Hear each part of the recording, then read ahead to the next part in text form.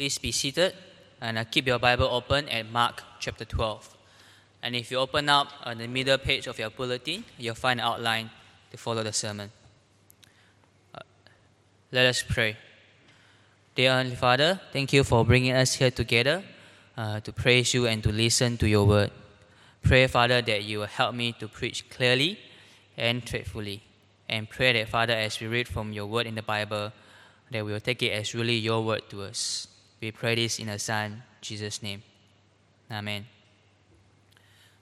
I like to watch Kung Fu movies. You probably are like me as well. I'm sure most of you have watched martial art movie by famous stars like Bruce Lee or the latest one, Donnie Yen. And you probably have enjoyed the moment where the Kung Fu master showed his exceptional skills in defeating his opponents. But I wonder whether you have seen those funny fighting scenes where obviously the opponent of the master was quite inferior. They were not strong at all, but they were showing all their fanciful moves. So some maybe will probably do their flying crane or maybe snake feast. And then as they were dancing around like a monkey in front of the master just go whoop, pop, and straight away the opponents fall down straight on the floor, being KO'd by the master just in one move. It was quite hilarious to see these opponents were making fanciful skills, but in fact they were not strong at all. And the Kung Fu master just exposed their weakness in just one swift, brilliant technique. And so when we go to our Mark chapter 12 today, we see that Jesus did exactly the same thing with his opponents. He exposed the weaknesses of those who were against him, the religious leaders, with just one brilliant move. And so we see in the context, we see that the religious leaders, namely the chief priests, the scribes, and the elders, they were challenging the authority of Jesus, his authority as teacher of God's word. And they have been challenging Jesus with seemingly hard questions. We see that throughout Mark chapter 12 for the past few weeks.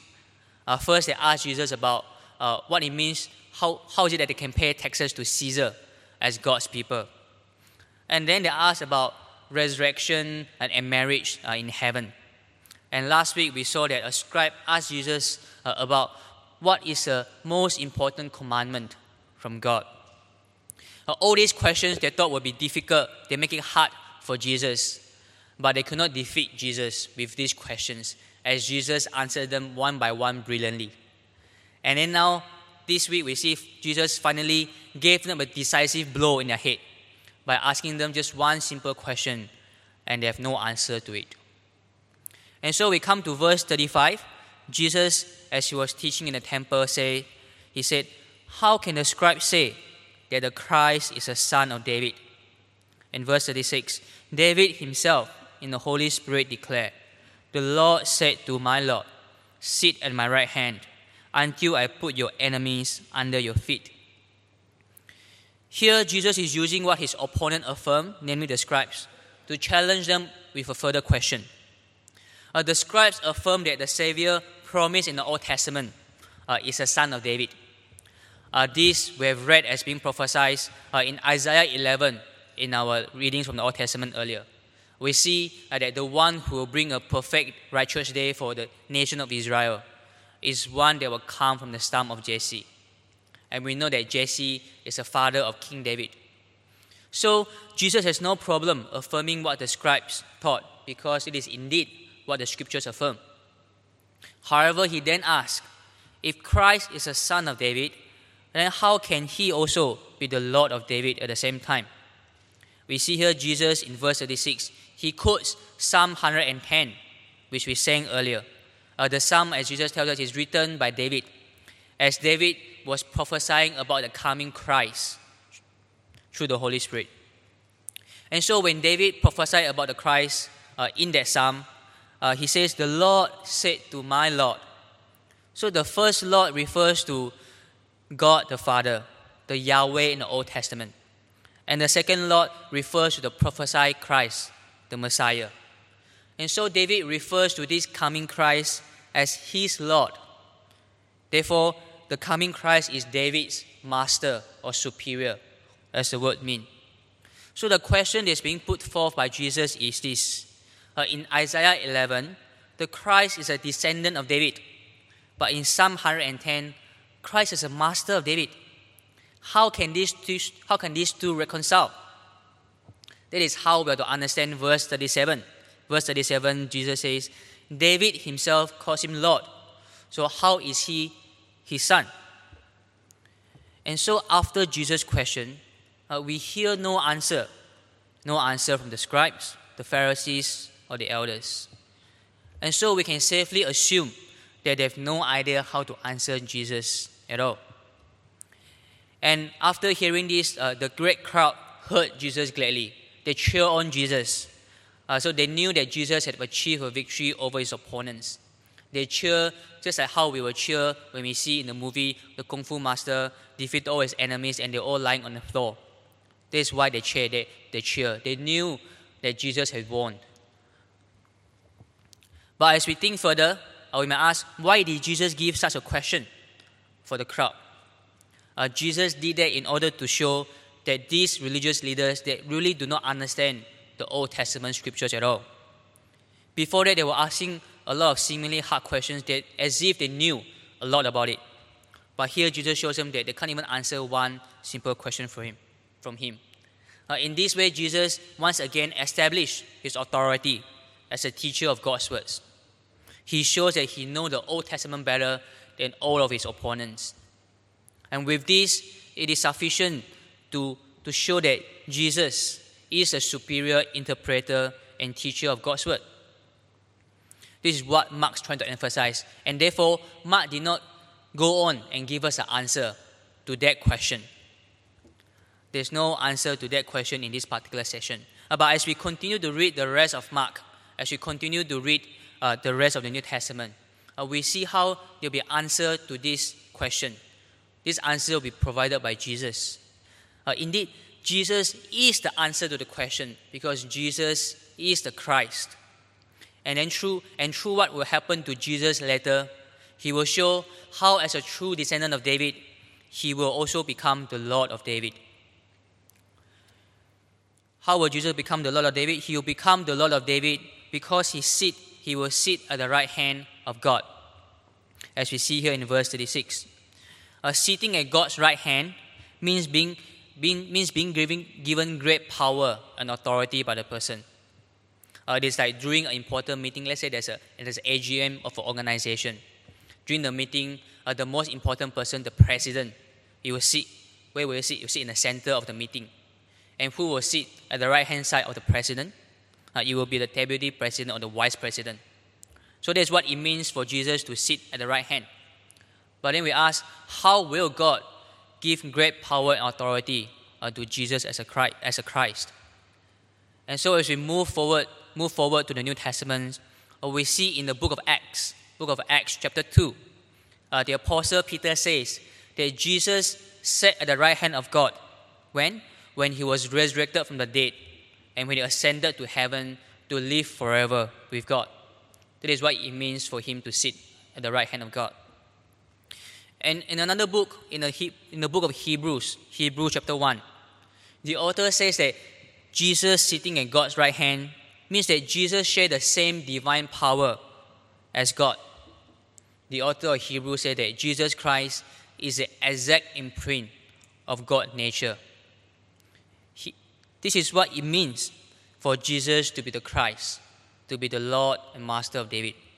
He is the Lord of David in the sense that he is the God of David. He is the one who lives forever with God, and he sits literally at God's right hand, sharing God's divine power. And as the Christ who is a Savior in this way, this is what he means for him to be Savior. Jesus has come not to bring us political or military victory over our enemies on this earth, like King David did. But Jesus came to bring eternal life to us, as he has shown that he has eternal life in himself. And Jesus came to bring us victory over death, just as he has conquered death himself. These are not given in a text in Mark chapter 12 here. But this is what it means for Jesus to be the Christ, to be the Lord of David.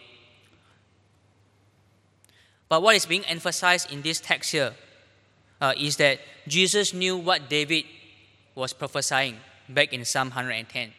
He knew that is what he was talking about because he himself is a fulfillment of the passage.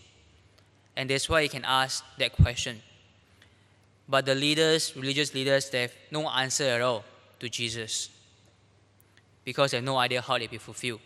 And so that's what we've seen from the first section from verse 35 to verse 37.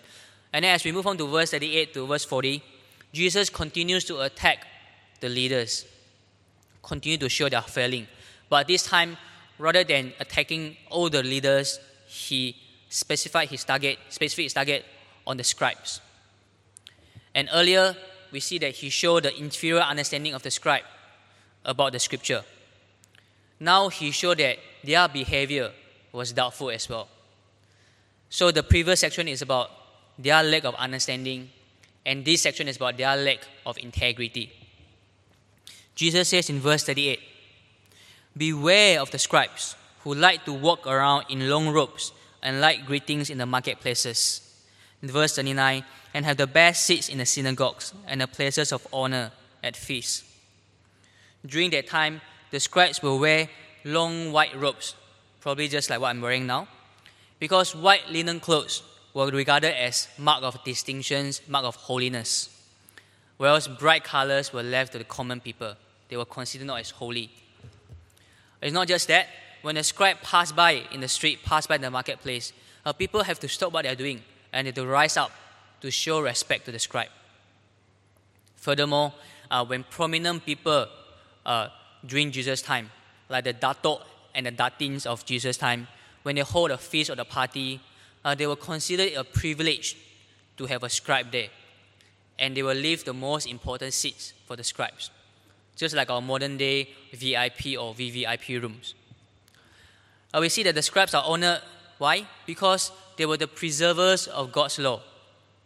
The scribes were not only professional students of the Mosaic law, but they were also teachers of laws. And on top of that, they were proper lawyers, as we know now, because they helped with the administration of the Jewish law among the community as they deal with legal cases on a daily basis. So that's why they were receiving honor. But what Jesus is condemning here is that these scribes only love the honor that they receive from the people. They singularly desire those honor. And Jesus says their love for their own honor is wrong because they were supposed to bring honor to God by teaching about God's law. In John's Gospel, Jesus says, those who seek the glory of themselves and those who seek the glory of other people are usually those who do not seek the glory of God. And so Jesus is condemning these scribes because they were just honoring themselves and not honoring God. And furthermore, the scribes are supposed to be a righteous lawyer. They're supposed to administer rightly the law among the people. But what we see here in verse 40, it says that they are devouring the widow's house. Well, they devour the widow's house not by actually eating the house of the widow. That's a joke, by the way, if you haven't realized. They devour the widow's house not by eating the house, but by financially exploiting the poor widows. How do they financially exploit them? During their time for their job as a scribe, they are not paid officially for what they're doing. And so they rely on people's willing and generous donation, free will donation to survive. And so they probably have used that to abuse, to get undue free givings, donations from the poor widows, so much so that they have financial constraint. Or it could be that they are using their position as lawyers to cheat the widows of their inheritance, cheat them of their properties through illegal means. Whatever the specific ways, it is clear that they are not practicing what they are supposed to be as a teacher of the law. And we see here in the final item in verse 40 that they make long prayers for a pretense. Long prayers for a pretense. They are not really sincere in their prayers. They just want to make long prayers to pretend that they are pious or to pretend that what they are doing is important.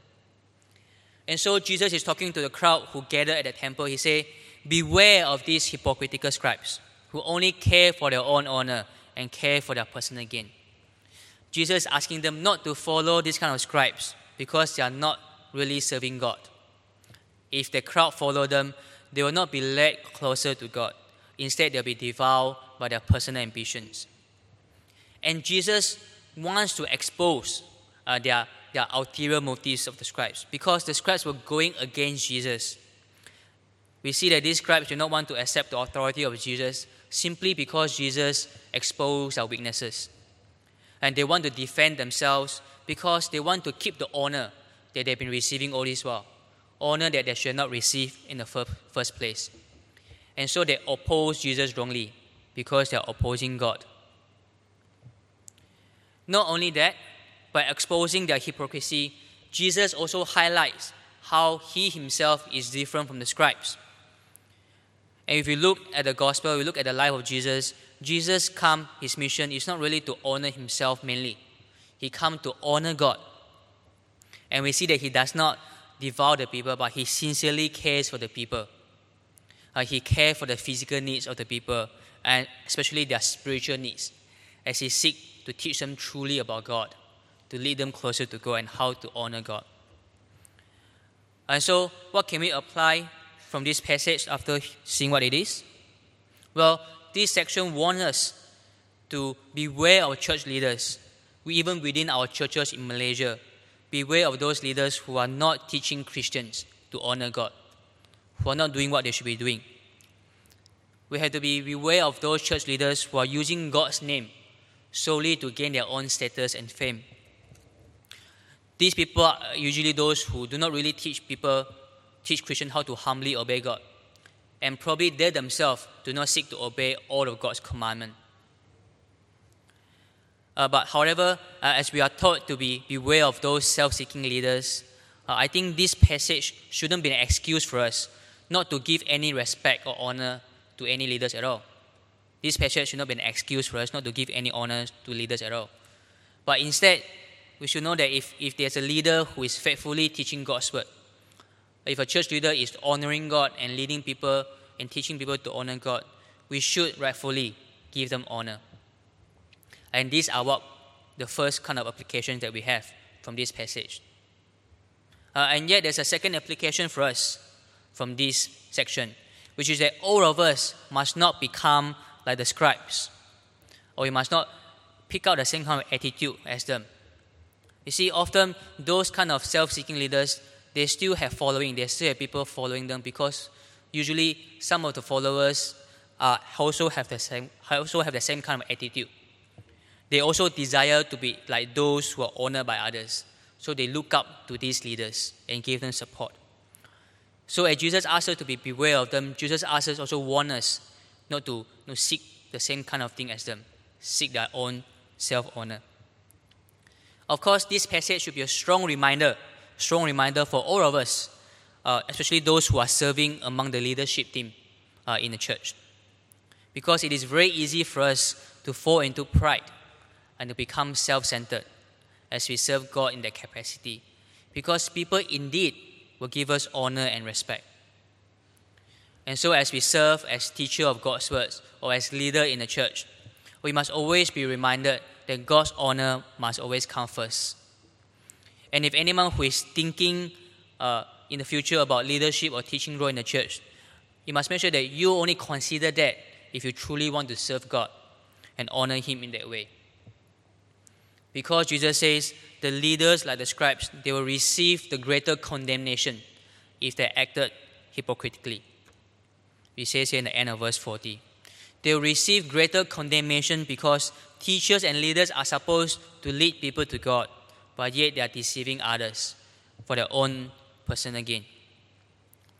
This is what we learn from the second section, from verse 38 to 40. And now we move to the last section, to verse 41 to 44.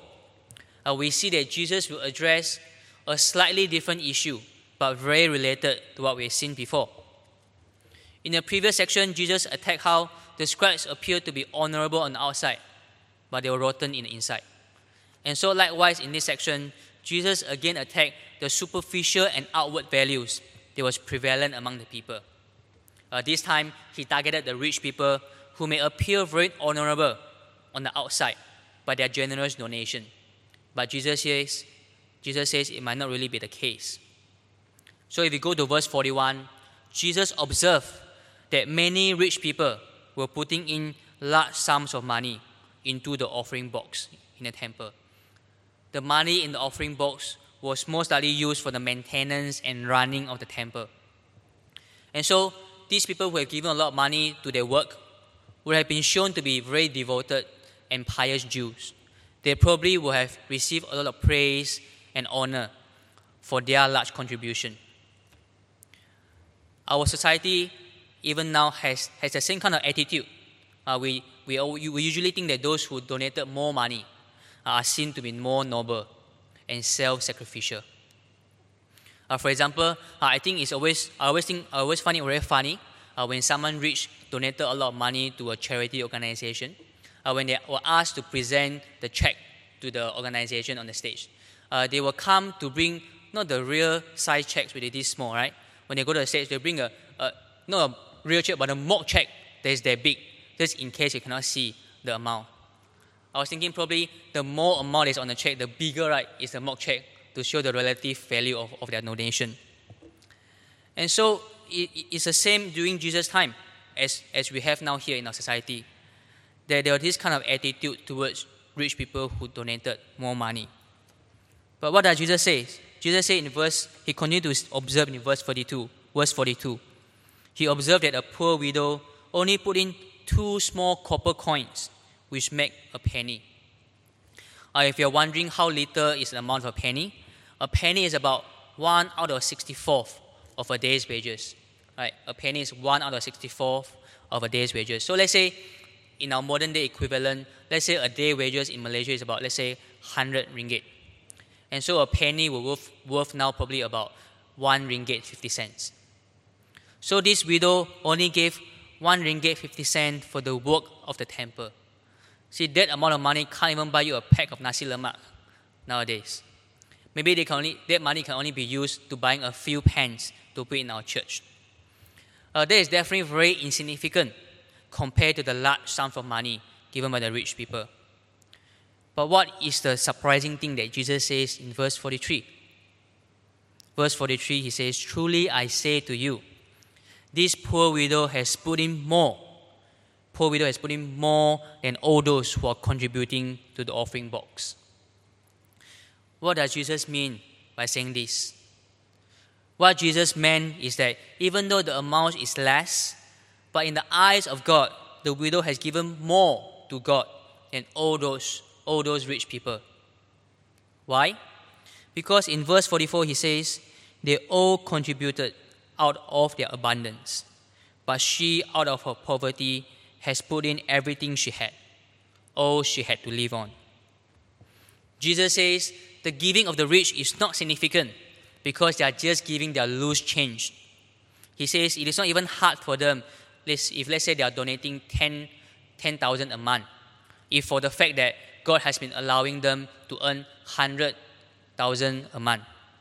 Even though 10K might sound a lot, but in essence they are only giving away 10% of their monthly income.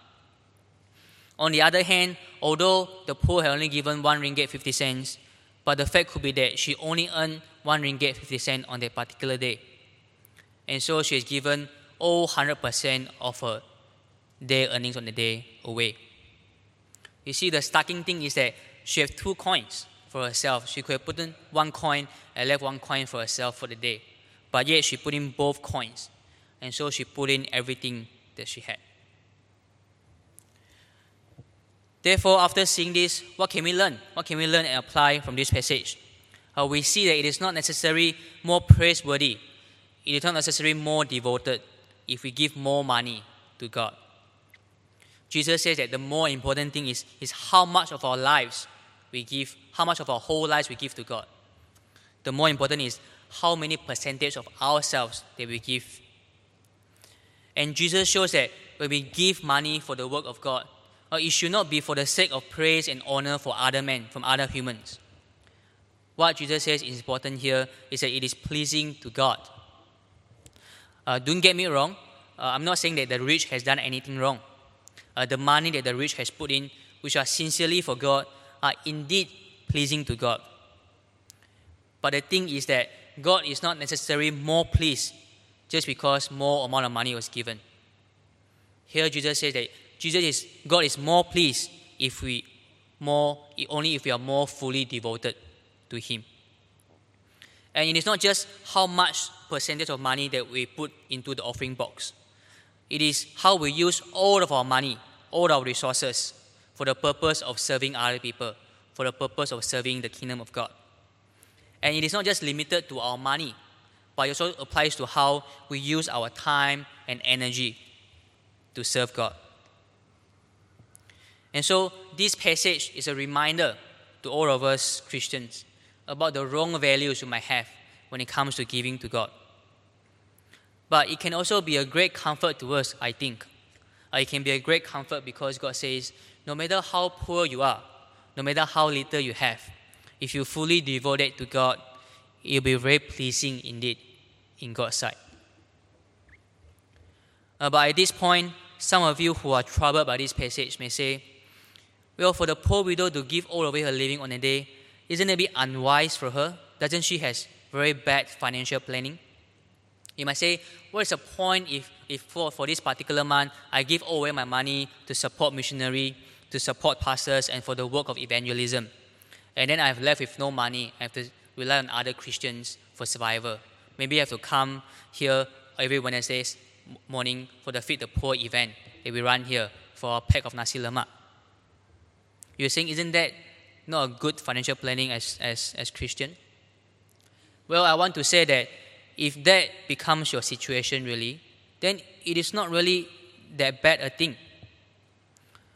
What I want to say is that if you truly and sincerely devote all of your resources for the work of the kingdom of God and actually end up in that state, it can indeed be the wise thing. Why? Because in the following chapter after this section, Jesus will talk about the judgment that is coming upon Jerusalem. The judgment that is coming upon the people because of their sins. In fact, in chapter 13, Jesus will talk about how all things of the world will be destroyed by God. All things will perish because of the sins of humanity. And in the end, only those who are saved through Jesus Christ will survive. Therefore, it is indeed a very wise thing for us to invest all our resources for the coming eternal kingdom that will last forever and not worry about the things of this world. They will ultimately perish. However, I want to add that it doesn't mean that we cannot have good financial planning while we are kingdom-centered, while we are future-oriented. We can be equally God-centered, kingdom-centered, and we can plan in such a way that, we earn more and we live only for ourselves. We live for ourselves only what is needed for our basic living need. And for the rest of the money, we devote it to the advancing of God's kingdom. There's nothing that stops Christians from having good financial planning while properly following Jesus' teaching here. However, I want to add that there can be a danger. There can be a danger if you are too worried about our financial planning in this world. We can be so worried about the things of this world that we neglect the future coming of God's kingdom, that we neglect the judgment that is coming.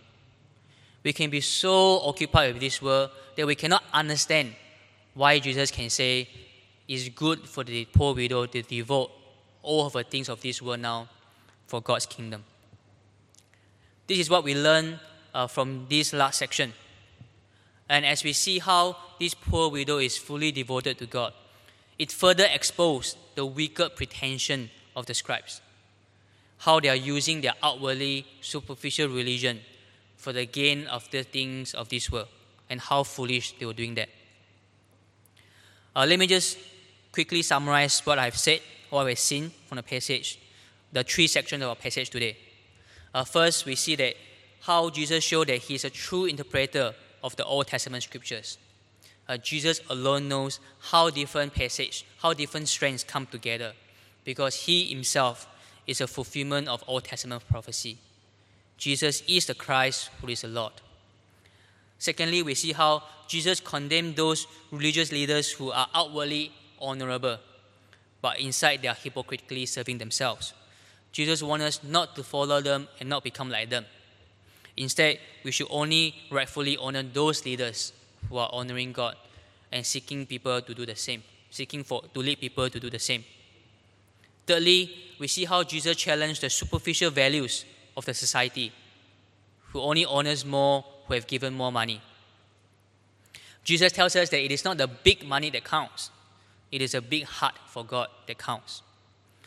It is more praiseworthy only if we give more of ourselves to God, not merely more of our dollars.